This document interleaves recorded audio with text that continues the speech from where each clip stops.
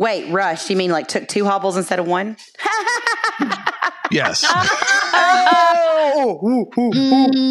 I'm sorry, that was horrible. Ring that bell for Sarah. Ding, ding, ding. Hey, get in here. Dallas is about to start.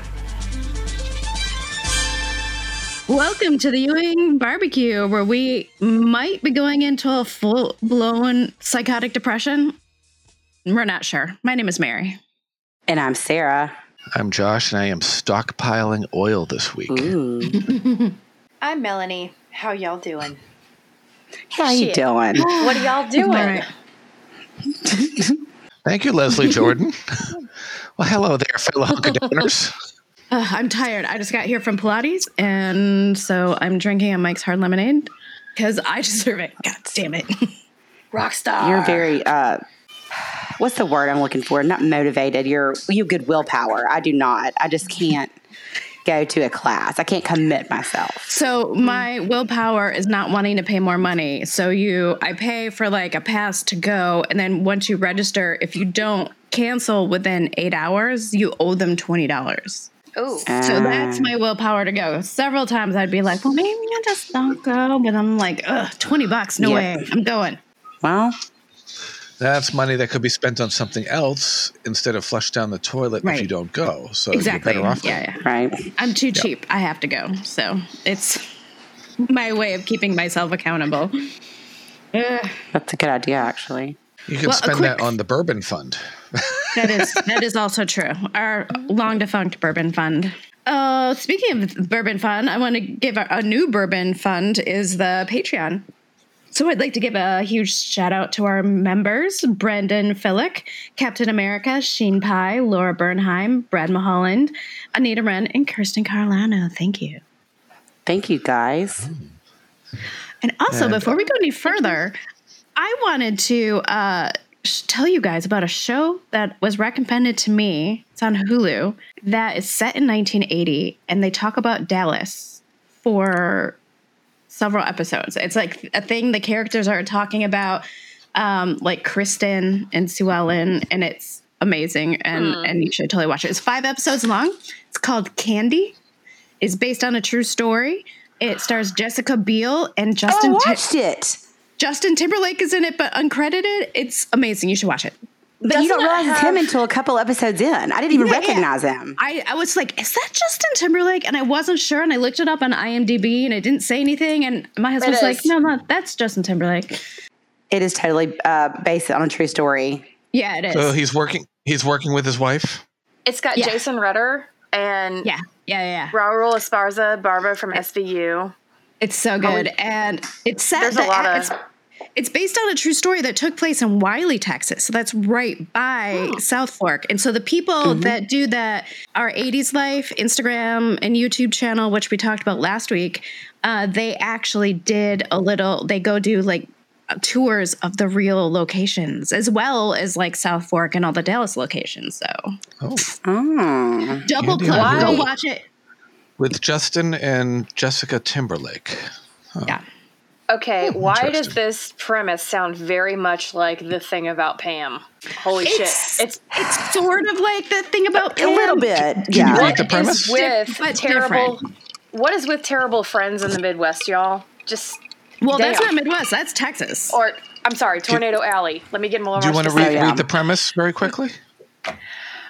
Basically, from what I just saw on IMDb, this guy can't get a hold of his wife, and their next door neighbor and friend was watching their oldest daughter, and she murdered her with an axe. Well, you should totally don't read too much. My friend said, don't look at anything, just watch it. It's 5 episodes. The less you know, the better it is going in. Yeah, because you don't really know. You're like, you would think any of that would happen. Like if you watch the first episode or 2 and you're like, what the fuck? And it's just, it's weird.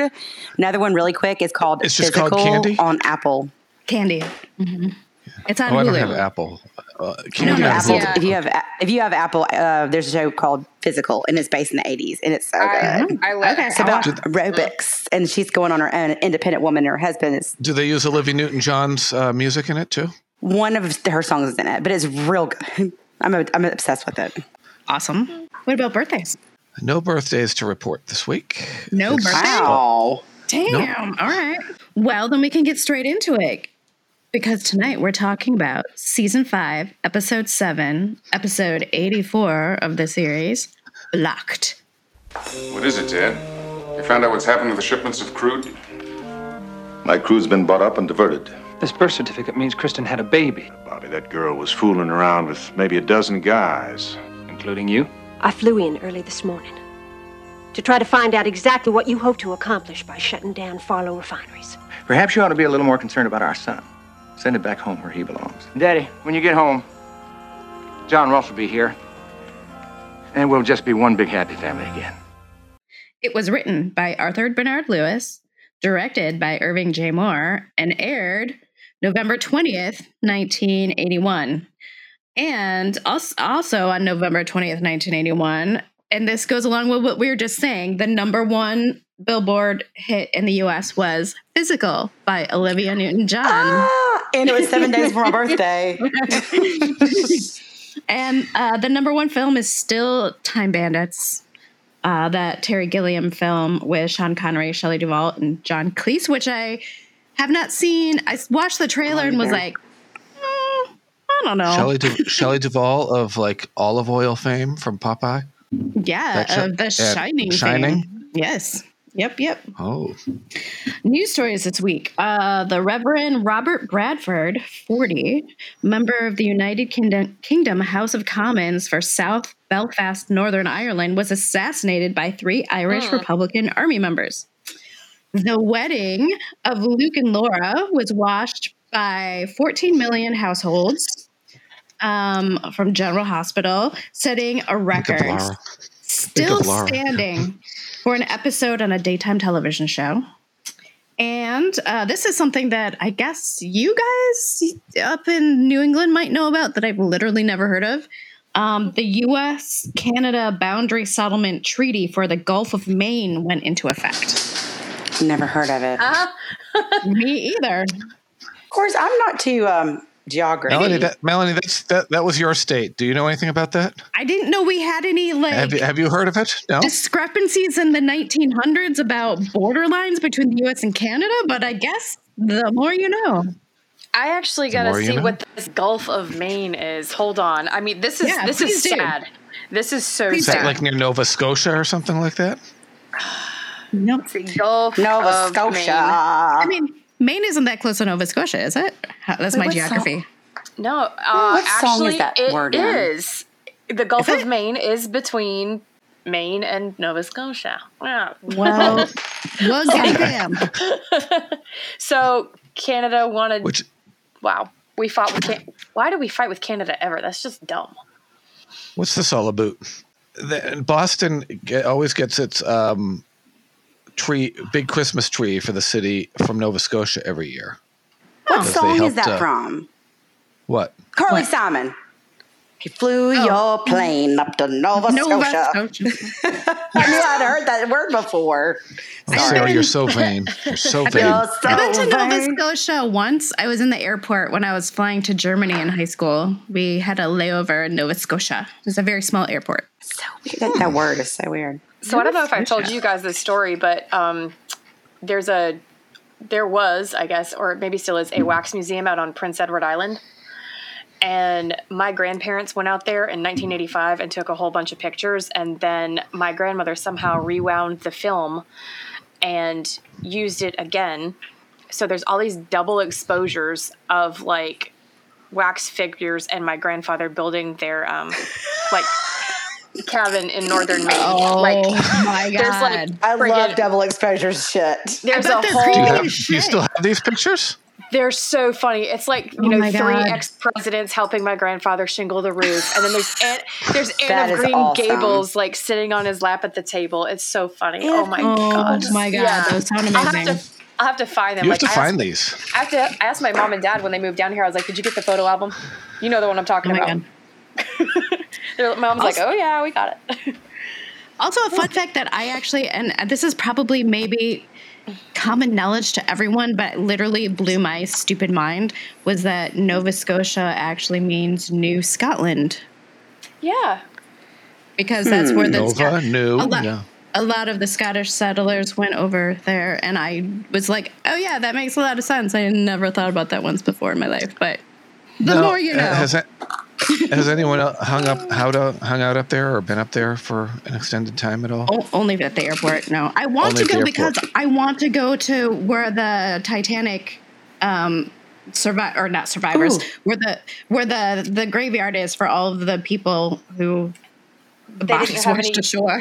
Yeah. Oh God. Now, I thought did they wash ashore there, or did they just bury? Did they bury them there? They were buried. They were buried there. The ones that were not so gross that they just sent them out to sea, which they did for several of them. But if they were able to take the bodies back, they took them back Vikings burial. Yeah, Nova Scotia.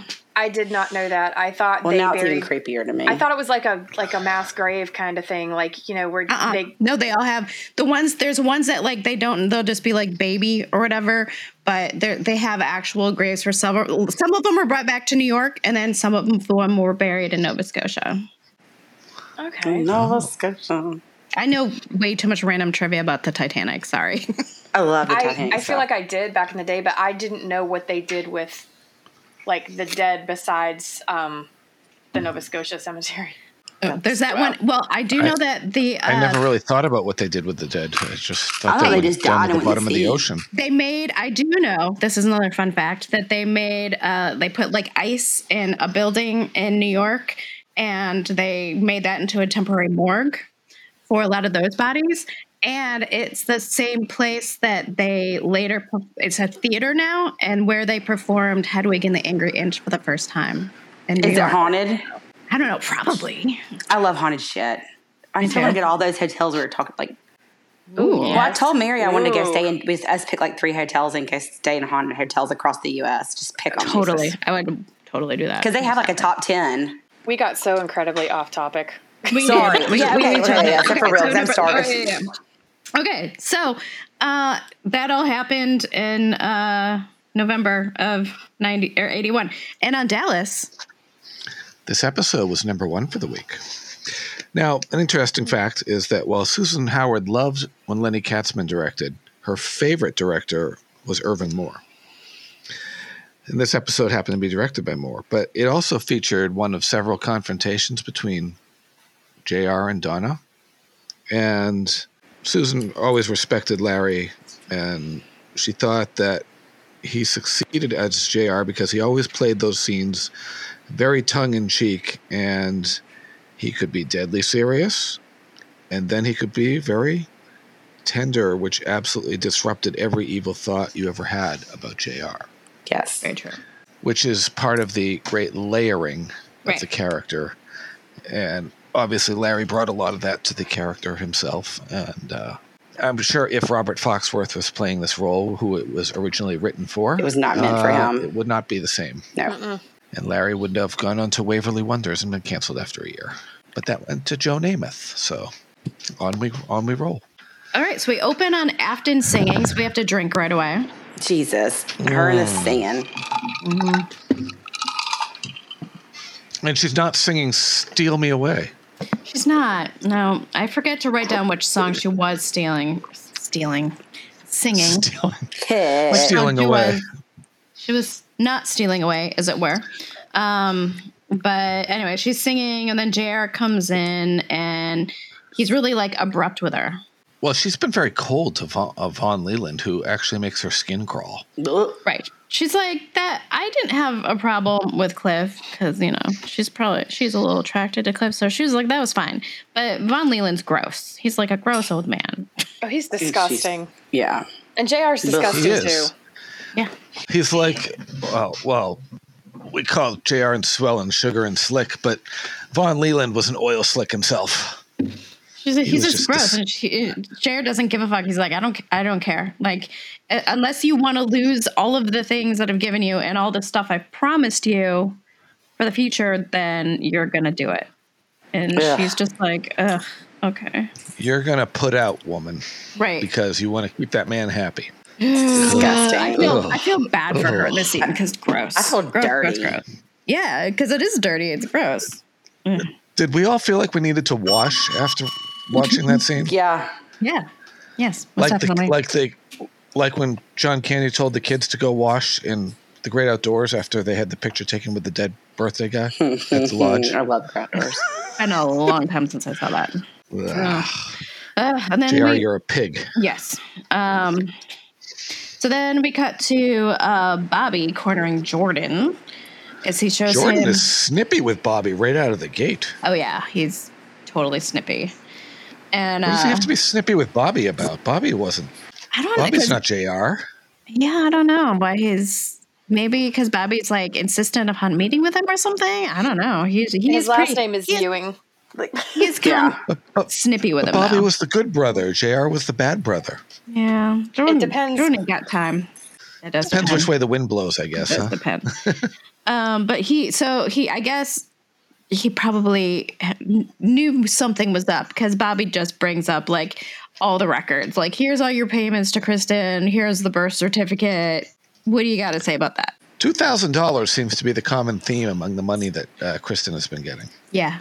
And it's the same amount that Faraday always wants from Bobby, $2,000. Right. Why not $5,000? Why not $3,000? Why not $2,500? Why not $10,000? It's an even round number that works just perfect. Yeah. So then Jordan was just like, yeah, I was giving her the money, but I don't necessarily know that I'm a father because she was messing around with like up to a dozen men in town, but he admits he was one of them. A dozen. Can you believe that's an interesting number because I remember Sue Ellen screaming at JR. It could have been, oh, I thought she said a dozen too. No, she said 1 of 10, 1 of 100 guys. Never mind. Scratch that. The point is that Kristen was her garage was open for any car that needed to park. He was like, hey, I'm pretty sure he was sleeping with other people than me. So it is not necessarily my kid, but I can't let my wife find out about this because if I do, my marriage is over. And I don't want that to happen. So I paid her. And he married to a really young girl with a baby now too? Yeah. Sarah, wasn't it? Yes. Wasn't her name Sarah? Yes. Yeah. Oh, hello there. And I said, you men are all idiots, and Bobby's right. But all of them like mess around where they don't need to be messing around. And but don't tell my wife. Fuck you, dude. Play with fire, you're gonna get burnt, motherfucker. Right? Kristen had that thing with that. What was it? Like Terry Milligan was it or something like that? When JR had him terminated from his job in the hotel room. Yeah. Yeah, kind of. But that was like her. That was like her old boyfriend. Yeah, or he came from California or something like that. Yeah. Rudy or something. Rudy Millington or something. Yeah. Again, that's like the name for Ed. Again, for Ed. Yeah, but the point is she. And once she got to when she was on Knots Landing, she was going after Kenny Ward in that episode. So Kenny. She stayed with Val. Right, but she was already pregnant at that point. So, not gonna. True, but it just goes to her pattern of sleeping around. As opposed to all the random dudes sleeping around, Mm-hmm. Yes. Mm-hmm. Double standards much. Right. Bobby said that Jordan had a responsibility that needed if it is his kid, the child was his. Right. But Jordan doesn't want a scandal. Right, he does. He definitely does not want a scandal. And Jordan, you should have kept it in your pants. Yeah, for sure. You should have kept it in your pants. I want to know how old Jordan is because he looks about 75, and but I don't think they want him 22. to be that age though. But he looks that age. He does. He for sure does. Did they ever say it? I just know his wife's way younger than him. Yeah, no, they don't say. Well, Don Starr was old when he was started on there. So right. Ugh. So anyways, we cut to the Southern Cross where we see Dusty spying Sue Ellen visiting with his horse. Aww. And he's not wearing an ascot this time. I did not notice. I should have. Good call. He's holding his leg, but not using a cane. Yeah, he's getting better, I think. He's getting a little better every day. Yeah. I'm sorry, I didn't mean to laugh. But as Sarah would say, the danger noodle or nope rope is not getting it's better. Still not functioning properly. Yeah, that we know of anyway. Right. Yeah, it's not doing its thing. There's There's no slithering of the snake in the grass. No. So then he asks her why she isn't riding his horse, and she's basically like, I'm not going to. Because it doesn't work. I'm sorry. That was just a walk right into that. No, sorry. Yeah, you're right. Nope, you're totally right. Mary, you opened the door. I did. Walk right. Why aren't you riding my horse? Yeah, I can't. Oh, my God. Okay, sorry. She says, like, because I see you look at me when I'm riding it, and like, oh my God. And I think this is subtext that I completely missed while I was watching the show. Oh my God. No, I just have a fucking dirty mind. I can't help it. It's just but funny. I think this was subtext that I totally missed. Yeah, now I got to go back and watch it again and see if I really heard this right. Oh my God, because he did say his horse. Why aren't you riding my horse? And she's like, I'm not, because I see how like you look at me and you want to do that. Oh my God, this was subtext I totally missed. Yep. And then he's like, oh, no, it's fine. Especially when there's the euphemism. Especially when there's the euphemism of being hung like a horse too. This a whole euphemism for masturbation. I bet it is, and I totally missed it. Lord, I bet it is. Oh my God. Oh my God. That's awesome. That is awesome. Anyway. And now you know. Everyone knows. And now we know. So then Clayton comes out, and a guest arrives, and Joe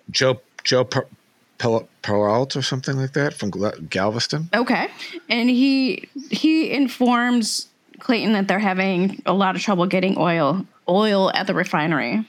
Now, weren't he and Dusty trying to get to the bottom of this at the end of the last episode? I think so. Yes. I think it was a little problem where they knew it was a little problem at first, but now it's like a bigger problem. Like it's becoming a really big problem because they're continuing not to be able to get it. Because I think at first they were like, "Oh, we're not getting it from this place, but we still have all these other places we're going to get it from, so we won't worry." Right, because he left Sue Ellen, John Ross, Miss Ellie, and Jock's race car out at the picnic table near the pool when he and Dusty went inside to figure out what the problem was in the last episode. Right. And it's just continuing to be a problem. And so apparently Clayton's going to look into it. He's going to get to the bottom of it. I'm going to look into it like I did a cop. And then JR is going to tell Jack Williamson that his money is on the way. And wasn't he already leaving town, though? Williamson? Yeah, but I think he's literally like got his bags packed next to him at his desk because he's like, I'm on my way to the Virgin Islands because I am not going to be around when Clayton finds out. So sorry. He was on his way to the Virgin Islands in the last episode too. So did he specifically say the Virgin Islands last time? Or wherever he was going. He just said he was going to leave town when this happened. It's happened. So now he like literally has his bag packed. He's on his way to the fucking airport because he doesn't want any part of Clayton. Jeez, I thought he was already out of town the last episode, but no. Oh well, okay. And then JR says to the air, Farlow gets his oil when I get my hands back on my son. That is a mustache twirl moment. Yes, it is. It is. I'll get you, Gadget, next time. I love that show. Go, Gadget legs. And then we move Ray and Donna's storyline forward with them meeting with Walter Scheer at the Cattlemen's Club. And they're going to go down to San Antonio the day after tomorrow to inspect I think he wants to call it Krebs Park Villas. Right. Oh, poor Ray. All right. And then Cliff and Rebecca are visiting Pam. They let her know that Catherine is back in New York. But Pam really wishes she had stayed and gotten to like know her better. And Cliff is like, yeah, you can go visit her there. I think we're really starting to get the feeling like Cliff and Catherine didn't really get off on the right foot. Yeah. Well, Catherine's complaining about her father's furniture and this thing and that thing, and just she's kind of a bitch. Yeah, because Pam said, "Well, Cliff, don't you know people in the broadcast industry? Couldn't you have gotten her? Why would Cliff know anybody in the broadcast industry? Because all of this running for his. Well, he was a politician, so I'm guessing he knew the media. And he did TV spots when he was running for. Yeah, exactly. Mm-hmm. Mm-hmm. With those student council made signs. Mm-hmm.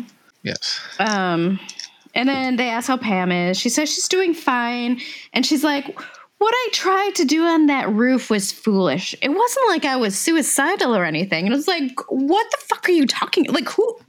Yeah, you were actually, dumbass. You literally took a flying leap to jump off the roof, and Bobby caught you. So I believe that does mean you were suicidal. What are you even talking about? Yeah, your husband saved your life. I don't understand. I don't recall. Did she say that? She doesn't say that specifically. She does say that Dr. Conrad wants her to talk about her childhood, but she can't remember anything, which is a huge signal that there is childhood trauma. Because when you have childhood trauma, you block it out, so you don't remember it. Right. Right. When we learn that Rebecca remembers her starting to walk at 10 months old, which is that a tad young? No, my daughter's 9 months. Yeah, but Anthony was a year. It is young. It's. I've never known anybody at 10 months. I think that's, at least around here, that seems a little young. I was 10 or 11 months. It can go anywhere from like 9 to even after a year. So it varies on the kid. And then she asks about when she started talking, and Cliff said that Aunt Maggie couldn't get her to shut up or stop babbling or whatever. Right. And she says Aunt Maggie, and then she immediately like starts staring off into space and getting crazy eyes again. And see, whoops, and red flags. Rebecca just looks at Cliff like, "What are you doing? Shut up!" And then they have to take Pam.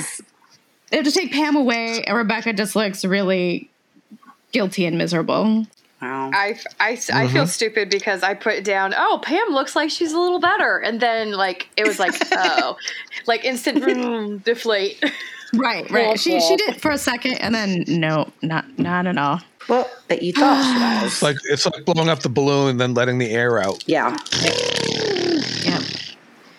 Then we get our momentary update on Lucy and Mitch, where we find out that he's taking Dr. Waring's offer to be a intern, is it an internship?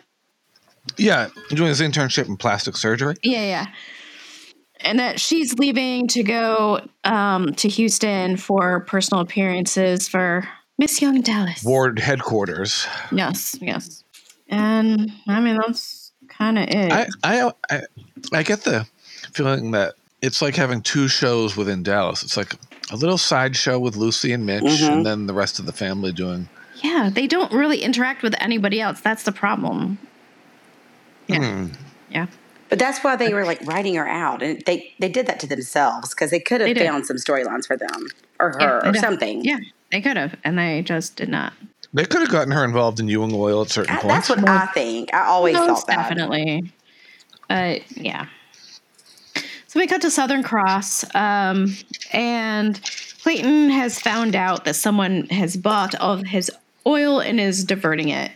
And we have to figure out who did it. Clayton says he has suspicions, but, he can't prove anything. He can't confirm it. Oh, Sue Ellen knows exactly who it is. When I do, there's going to be hell to pay. Yeah. Sue Ellen's face is like, just like, There's going to be hell to pay when I find out. Oh, Howard Keel. I would love to have seen some scenes with him and Jim Davis. Yeah.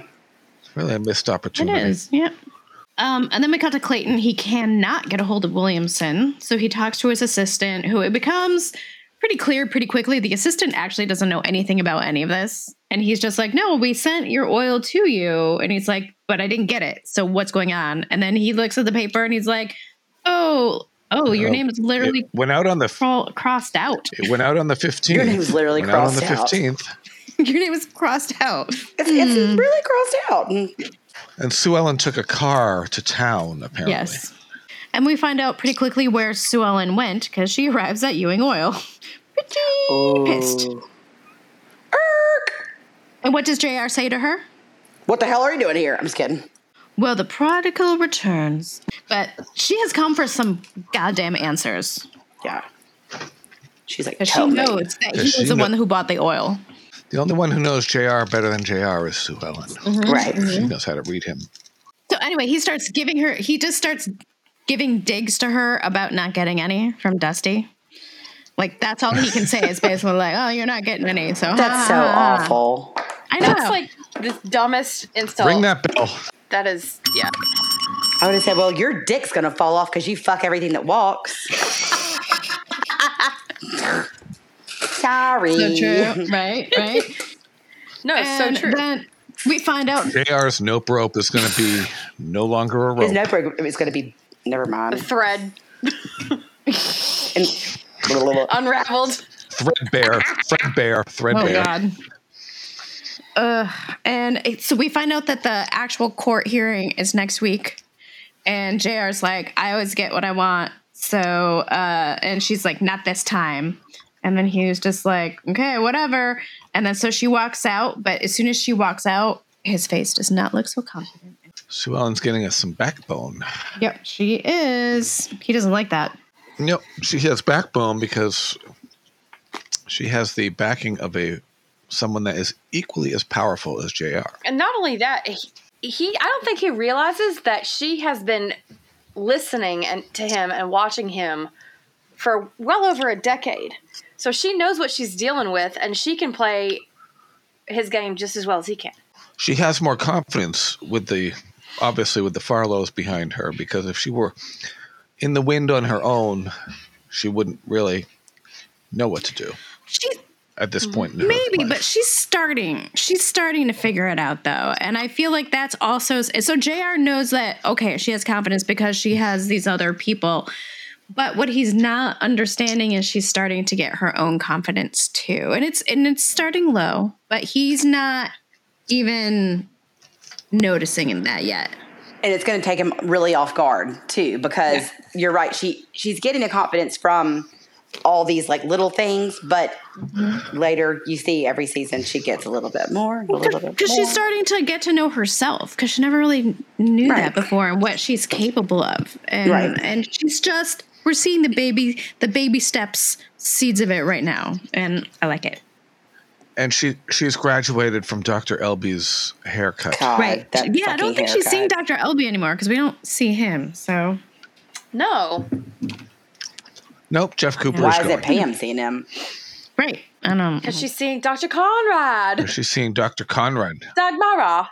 Because she needs more of a specialist.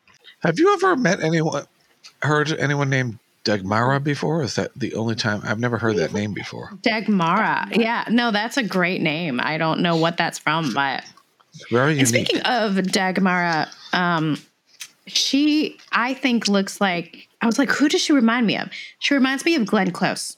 She does. Just in like her looks. Yeah. Her looks. It just really reminds me of Glenn Close. And it was around this time that she was also pulling some double duty on St. Elsewhere. I feel like everybody was on. It's one of those shows that like everyone guest starred on, because I had a lot of guest stars like that in like Hotel. You remember? Well, I watched one the other. I'm watching a two-parter recently with. He's credited as George Petrie, who played Harv Smithfield instead of George O. Petrie. You know, ER and like Melrose Place always had a lot of guest stars on it. You know what I mean? Like, and 90210, Callie was on that. 90210. Priscilla Presley on Melrose Place. That's right. Anyway, so then we cut to Lucy, and she wants to talk to Miss Ellie. And she's leaving for Houston with one bag. Yeah, because she's like, they have all my clothes there. I don't need much, which is probably true. And so she updates Ellie on the situation with Mitch. And then Ellie is kind of like, well, is he taking it because it's something he wants to do, or because he thinks like that's going to be a way to get money to be with you? And Lucy doesn't know. And Ellie worries, like, if he does that, that could, in the end, just to let you know, make him be a little resentful. But if you didn't do anything to pressure him, then, you know, there's nothing you can do about that, because he made that choice, and some things are out of your control. It's out of her hands. Yep. And then the limo pulls up conveniently, and we leave with a shot of Ellie with a worried look on her face, wordlessly emoting, Oh, yes. so we must drink. Yes, drink. yes. Oh, Ellie. Mm-hmm. Mm-hmm. And I just want to say that I love the relationship between Ellie and Lucy and the relationship we see amongst them, because we don't get a lot of close female relationships a lot on this show. So I just wanted to point that out, that I like seeing it. I don't think there's really any other ones. I mean, Pam and Sue Ellen grow a little bit closer. Later on, I think the dream season, we actually do get to see some things, which I know Leonard Katzman was pissed about. Who? I can't think. Spoiler.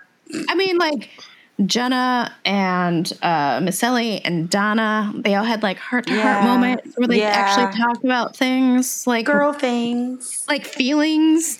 And I know that was a thing I heard that Katzman was pissed about because he didn't want to hear about any lady's feelings. He's a man's man. No. It's a male chauvinist show. Well, he's a male chauvinist making a show. I don't think it completely translates, but he would like it too. And I'm just putting my feelings on that. That is correct. Anyway, then we find out that Farlow Refineries has had to lay off over 100 people so far. And next week it might be over 700 if we don't figure some shit out. And he tells Masters to hold off on those pink slips. Yep. Yeah, it's not a good situation. Because people are cutting back on pumping crude around the world because there's a surplus. Mm-hmm. So when there's a surplus, obviously there's no need to bring it out of the ground. Right. So it's just a slowdown. Yep. But the price of oil is still fine. Still fine at the moment. Still fine. Yep.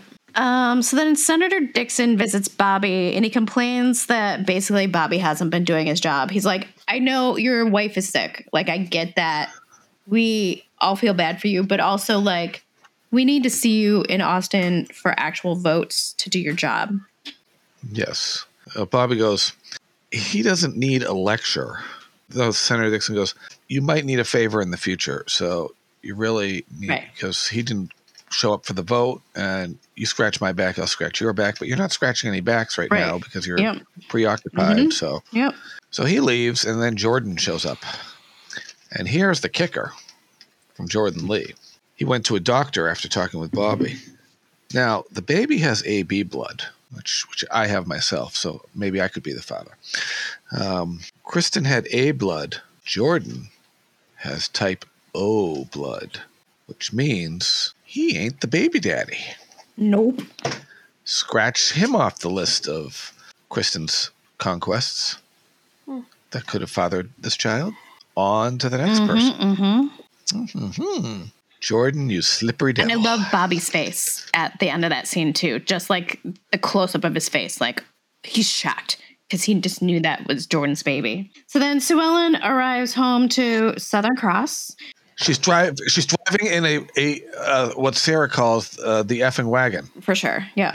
Southern Cross has their own version of that wagon. Yeah, all of the different ranches have their own fucking wagons, I guess. It's probably the actual same car, is my guess. The same fucking wagon? They just put a Southern Cross thing on the side. Yeah. Budget stuff, you know? Just like the Southern Cross logo on the side. And Dusty comes rushing to greet her like she's just come back from war or something. He really does. He's like, it's been 7 hours and I haven't seen you, Swellen. Where? Swellen. Where are you hiding? Oh, my God. I was up in the perch watching for the ships to come from sea, and I've been waiting for you. Where are you? So she's basically like, look, I know that it's JR fucking with you. And Clayton's like, well, yeah, I assumed it was, but you actually know that for a fact? She's like, oh, yeah, fuck yeah, no. Yep, I know. And then she thanks them for being so cool to her. Because she was like, look, you guys have been awesome. He's fucking with you because of me. So I'm going to take John Ross and we're going to leave. You guys have been amazing, but we're going to leave. We got to bounce because this isn't. Oh, my God. But we have to drink again because Afton is goddamn singing again. Holy fuck. How many times is she going to sing? She's. She's coming to get you and doesn't want to play that game any longer. She's always singing her feelings. Means. She always has songs that are all about her own feelings. I'm like, okay. Unlike Lisa Hartman on Knots Landing, who is taking other people's songs, covering them, and preventing them from being released on DVD. God damn it, Lisa Hartman. Thank you, Lisa Hartman. Good job. Sorry, hear my wine go. There you go. One in a box. That's why CG ended up killed. Anyway, exactly. That's another story. Right. So then while she's singing, Cliff shows up with a lady. And by the way, I love Afton's dress in this scene. It's like long black, and it's like one of those 80s, like one sleeve is like a long sleeve and the other has no sleeve. Like so a Halston classic. And so good. I like the little poster behind her of saying that she's performing. Oh, right. Yeah. In case you didn't know. Just in case you didn't. The only person that sings at this lounge. Right. Yes. 10,000 nights only. And Cliff's date wants a Mai Tai, and Cliff goes, "You don't order a drink like that and a joint like this." And then he's right, because the bartender makes fun of him for ordering a Mai Tai, and I think that's hilarious. Well, and who's the girlfriend? I think Cliff is just bringing her there to make Afton jealous, or to test the waters with Afton. That's what I think, because he calls her his girlfriend, but I don't know. She's like, who's the blonde? He calls her that so he can take her home and sleep with her. And then he's not going to call her that later. God, wake up, girlfriend. She never gets a name. She doesn't even get a name. So. Exactly why she's not a girlfriend. She's a hole. Sorry. Wow. What's wrong with me tonight? Damn. Excuse me, she's a sex worker. I'm very bitter this week. I'm not quite sure what is happening. She's charging Cliff by the hour. There you go. Afton comes up and says, she talks about how Cliff still has no future. Well, first she's like, "What are you doing here?"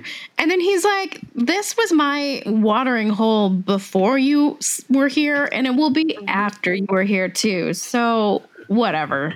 That may be soon, because she thinks she's getting bumped up from JR. Right, she's getting bumped up. And to some of the other finer hotels in town. And he calls her on that too. He's like, "Oh, JR's going to give you a better deal," and she's just like, "Oh." So then she just calls him on. And she's like, "Look, Cliff, like you're just a guy with no future. You're a nice guy with no future." And he's like, "Yeah, I guess you don't read papers, do you?"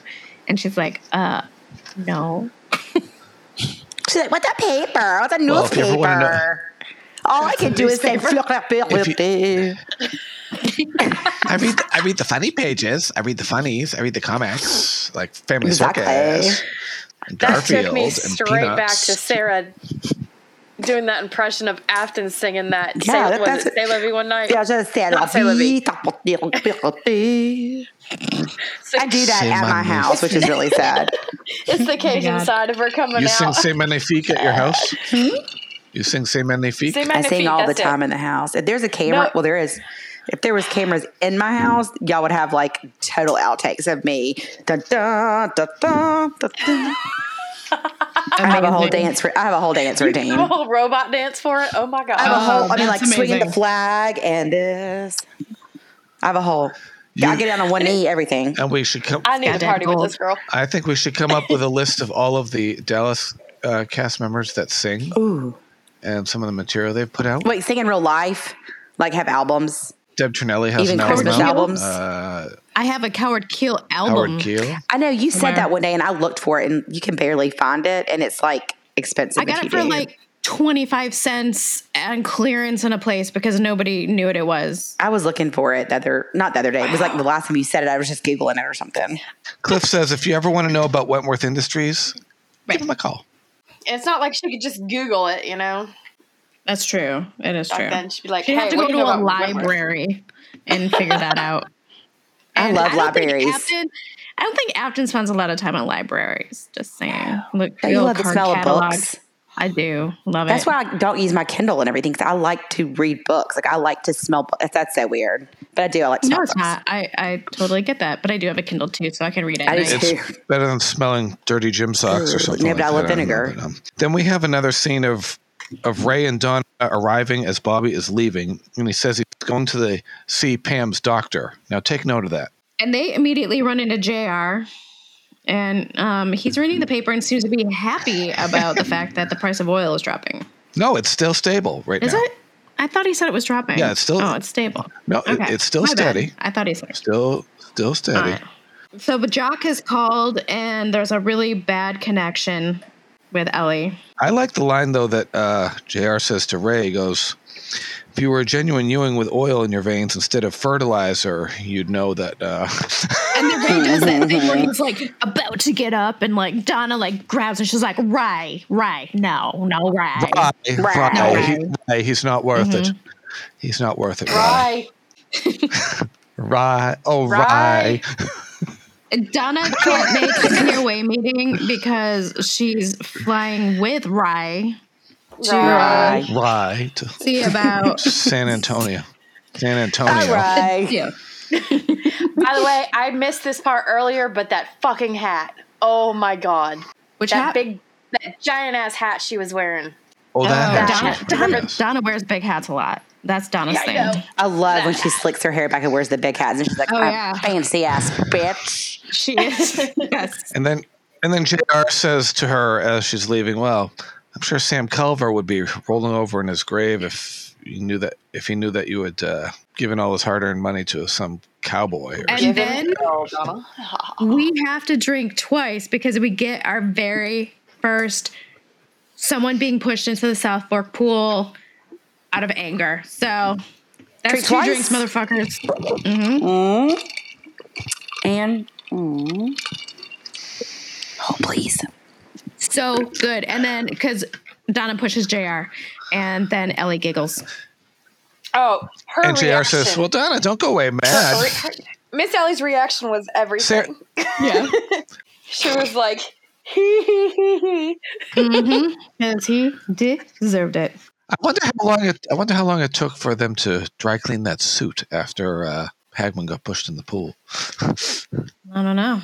And then Faraday meets with Bobby, and then Bobby just is like, "Well, Jordan can't be the father because of blood tests." And then he says he wants to see the baby, and Faraday's like, no. Yeah, no deal. And I don't feel like any of this makes sense. This whole thing with Bobby and Faraday, because like I don't understand why he doesn't just go to Sue Ellen, why Bobby isn't why doesn't he just go to Sue Ellen? Because he was like, well, then she'll just take away the baby. But why? So why doesn't Bobby go to Sue Ellen, tell her about the whole situation, get her involved to get the baby? I don't get it. That's one thing I never understood. But no, I didn't either. Because it doesn't make sense. But he also doesn't know that Sue Ellen believes JR's the father. But we don't know anything about JR being a father. Because we think Jordan was a father, but it's Sue Ellen's sister. So she would have a lot more, she would be able to get the baby. If the whole thing is to get the baby, she's an actual blood relative of Kristen. So she could get the baby. Wait, who's But she, remember in New Beginnings when Kristen called and said she had a baby and she was like, well, JR, you have another son. And now I think she did say something right after Kristen died, like, what about her baby? Okay, so yeah, so Sue Ellen, but Bobby doesn't know about JR being the father. Bobby doesn't know. But Bobby knows that he does. But Bobby knows that Sue Ellen is Kristen's sister. So I don't understand why Bobby, who's trying to get this baby or whatever, or like find more information about this baby, doesn't go to Sue Ellen, tell Sue Ellen, hey, this guy says that Kristen has a baby. And then Sue Ellen would be like, oh shit, yeah, the baby. And then would be able to get custody of the baby. So it doesn't make sense to me why Bobby does not do that. Stay tuned. It seems Sue Ellen, now that Sue Ellen is with Dusty, she's onto other storylines, and Kristen is a thing of the past, so she doesn't have to think about anything. I'm just like bringing common sense into it, because then Bobby is this whole. Oh yes, I think people aren't going to notice it. Because Bobby's like, well, what if I call the cops? And then Faraday's like, well, she gave me custody. She told me I could watch the baby, so you got nothing. I can watch the baby. That's not custody. I was like, he's like, oh yeah, oh okay. I was like, I guess I can't do that. I'm like, Bobby, use your fucking head. Why are you so pretty but so dumb? I guess I wasn't using my head or getting ahead of myself a little bit, because this is a plot point. It almost feels like your point they were thinking of but shelved it. Because spoiler, this comes up again in the season. Right. They're just dragging it out, and I'm just saying this is common sense of what Bobby's trying to accomplish. He could have done right this second, but he's just not using his brain. He's not using that pretty head of his. He might be distracted with Pam's situation to be thinking too completely. He seems pretty wrapped up in it, though. I'm just saying. But then again, when Pam was missing, he went back to the office while they were looking for her. No shit. I was just thinking that. Right. Dumbass. Right. Not you. And so, sorry, not you. So Bobby learns that there was a trust fund that was paying, surprise, surprise, $2,000 a month for almost a year. That is the magic number. It is. Bobby wants to see the checks. Faraday says, okay, in 2 hours at Esplanade at Fair Park for another, surprise, surprise, $2,000 it's going to cost him. Mm-hmm. So we got to Pam in therapy, but she's just literally not talking at all. First, she thinks she's wasting Dr. Conrad's time yet again, and that she's fine. And then once she starts recounting her visit with Rebecca and Cliff, she goes, yeah, shit gets real. Down the rabbit hole. Shit gets real in therapy. Real quick. She's cray. And then she starts talking about her childhood, and then Dr. Dixon just cuts it off and sends her back to her room, which I thought was weird. But then she calls Bobby. And says we need to talk. But wasn't Bobby going there to talk to her Bobby first? was going there to talk to her. So I don't know what happened. That's a little screw up in the writing. It totally is. And then we cut to Clayton. He comes home and Dusty says...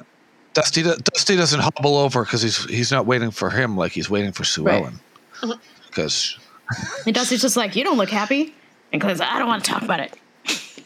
All right. And then JR gets the last of the tank farms, and he wants Sly to write out a check to Elwood's rental fee. Mm-hmm. And JR tells her to get Clayton Farlow on the phone, and they arrange a meeting for tomorrow at 10 a.m. at the West Side Room. At the West Side Room. The West Side Room. West Side, East Side, word. Western town and Tenable. Western boys and Western girls. Western girls. That's my favorite roller skating song. Oh, yes. The ones you get on one leg. Boo! Shoot the duck. And then the spin. I can't do anymore. But me either. I tried. It was very bad. Please get me on a pair of inline soon. Oh, I like the quad skates. Me too. I can't do the inline. I just bought a brand new quad skate, just a little diversion. I bought proper, really good ones. And I want some. That's so cool. Okay, so Dr. Conrad thinks Pam is going into full-blown psychotic depression. I called that a year ago. Dun, dun, dun, dun, dun. So no longer is she Pammy saves the world. She is Pammy spinning out of control in this world. 100%. So she asked Bobby about Pam's early life. She's I don't know if she's going to be okay, but I really need to know about her early life. So then Bobby gives her the lowdown about everything that happened. And so she's just the look on her face. She's just oh, so this and this and this. And then what she's saying back is just all the childhood trauma and abandonment issues and all that. Hutch McKinney's her father. She lost all three parents. Mm-hmm. One to being murdered by her man that she thought was her own father, but her father wasn't really her father. Also drank himself to death, and the mother ran away and was thought to be. Grew up in an alcoholic one-parent household, not healthy. Yeah. And she said she's at a really critical stage, and she's not positive that she can just easily get well. This is gonna be a road. You know who would snap her out of it? They have to bring back Cousin Jimmy. Oh, Cousin Jimmy. Gone.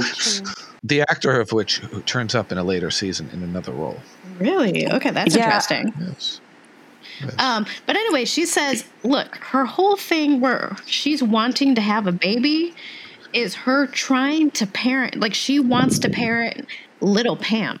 So, like, that's maybe not the healthiest thing because she's not, like, going to be in a healthy place to be a parent. She's trying to parent herself to, like, get herself through this. So that's not a good idea.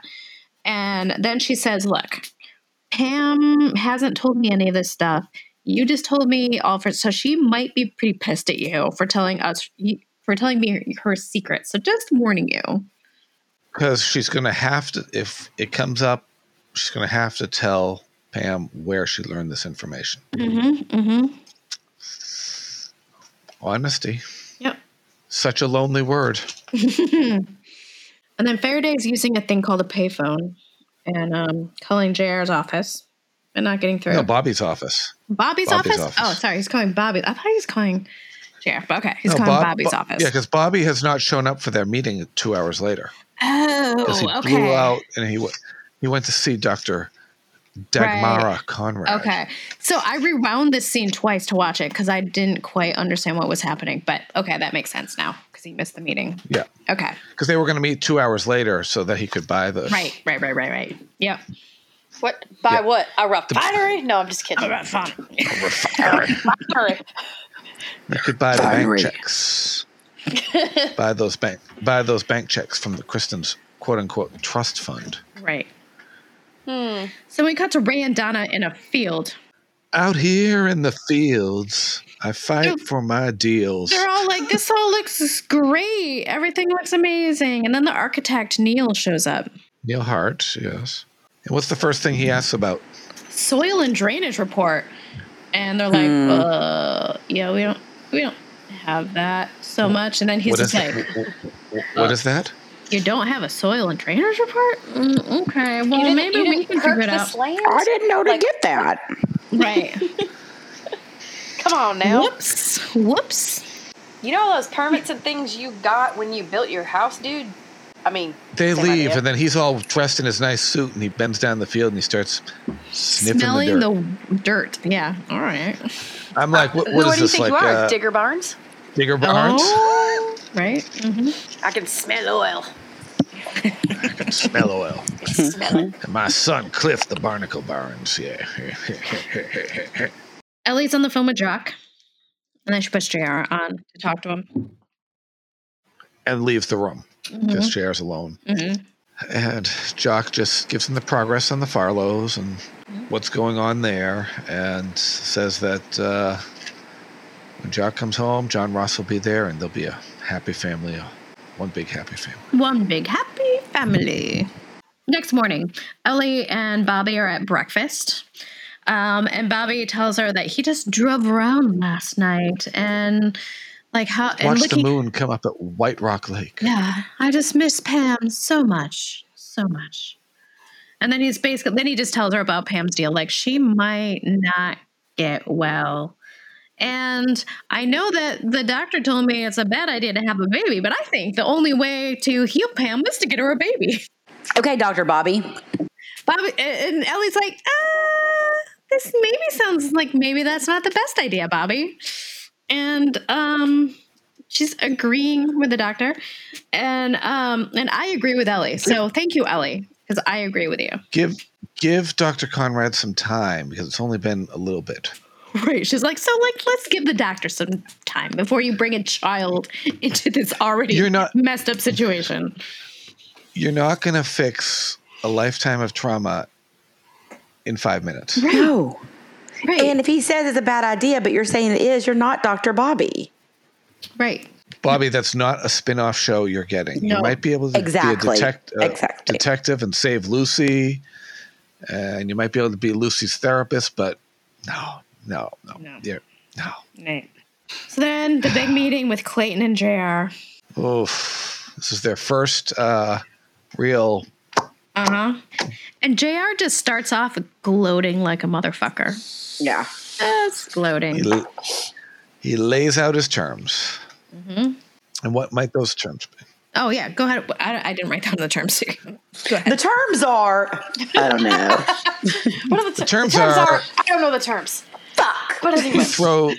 You throw You get Sue Ellen and John Ross off the Southern Cross Ranch, and you get your oil. Right. And Clayton's kind of like, fuck you. For the raised price, Clayton. because he knows, Clayton knows that JR bought the oil for a larger price. So he's like, so you want me to pay you more money because you paid a higher price for the oil plus Sue Ellen. Okay. And Clayton says, so what makes you think Sue Ellen's going to come running back to you? And he goes, oh, I don't give a damn about Sue Ellen. I just want my kid back. Mm-hmm. He's such an asshole. Ding, ding, ding, ding, ding. Let's just drink. You are the whole ass. He is the whole ass. Mm-hmm. And JR and Clayton says, yeah, no deal. No deal. And JR says he'll break him. And he says, better men than you have tried.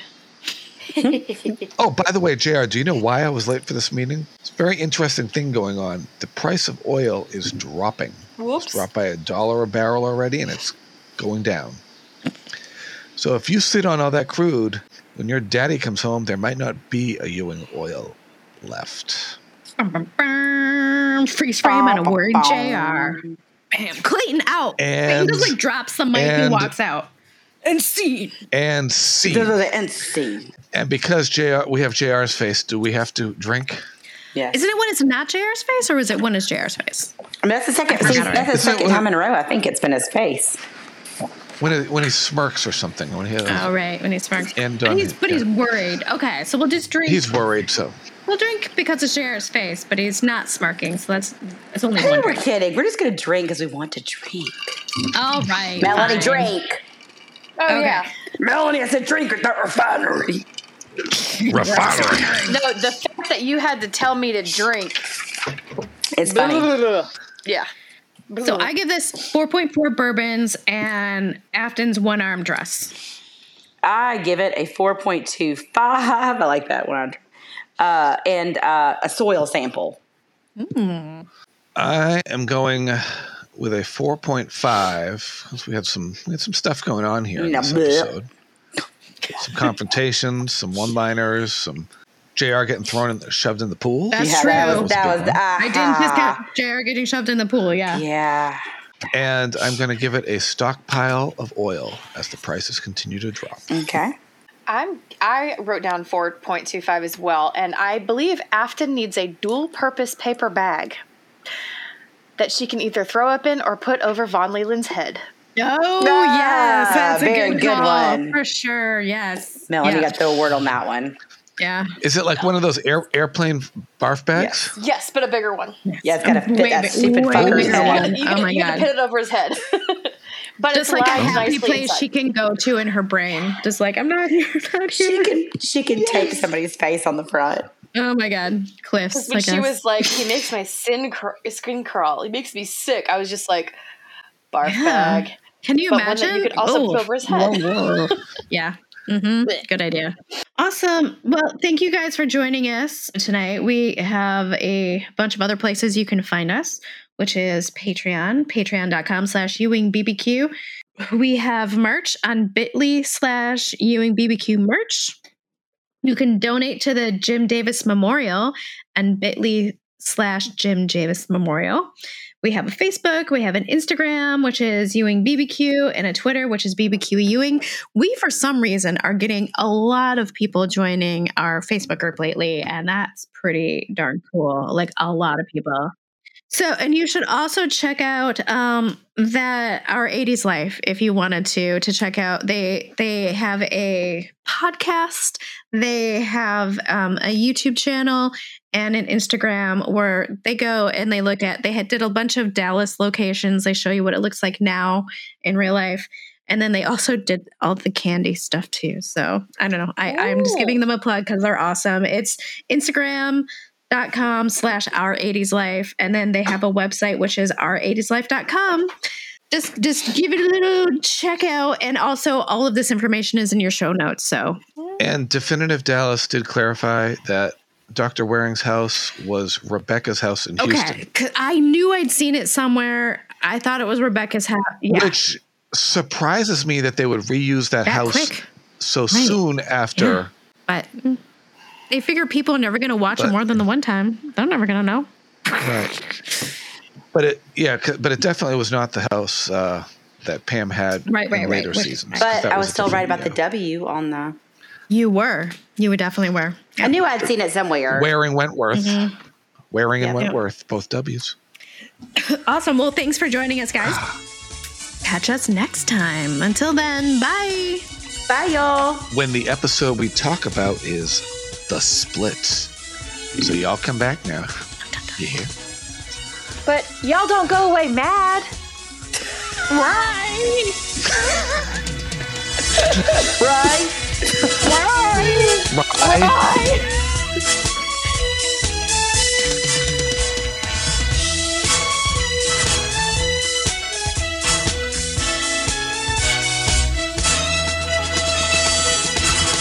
Next on Dallas. I thought maybe we could do some business together. What business could we possibly do together? How about pin the tail on the Ewing? It's J.R. Ewing here. So? I'd like to meet with you. Sit down, talk a little. There's nothing to talk about. Are you free to meet with me? When I was on top of that building, I didn't even realize where I was. Everything just felt empty. I can't give birth to my own child. I can't adopt. How long you think she's going to stay with a sexual washout? You are a disgusting man, Ewing. You think I don't realize what kind of cheap trick you're pulling here? Maybe a trick, but it's certainly the truth.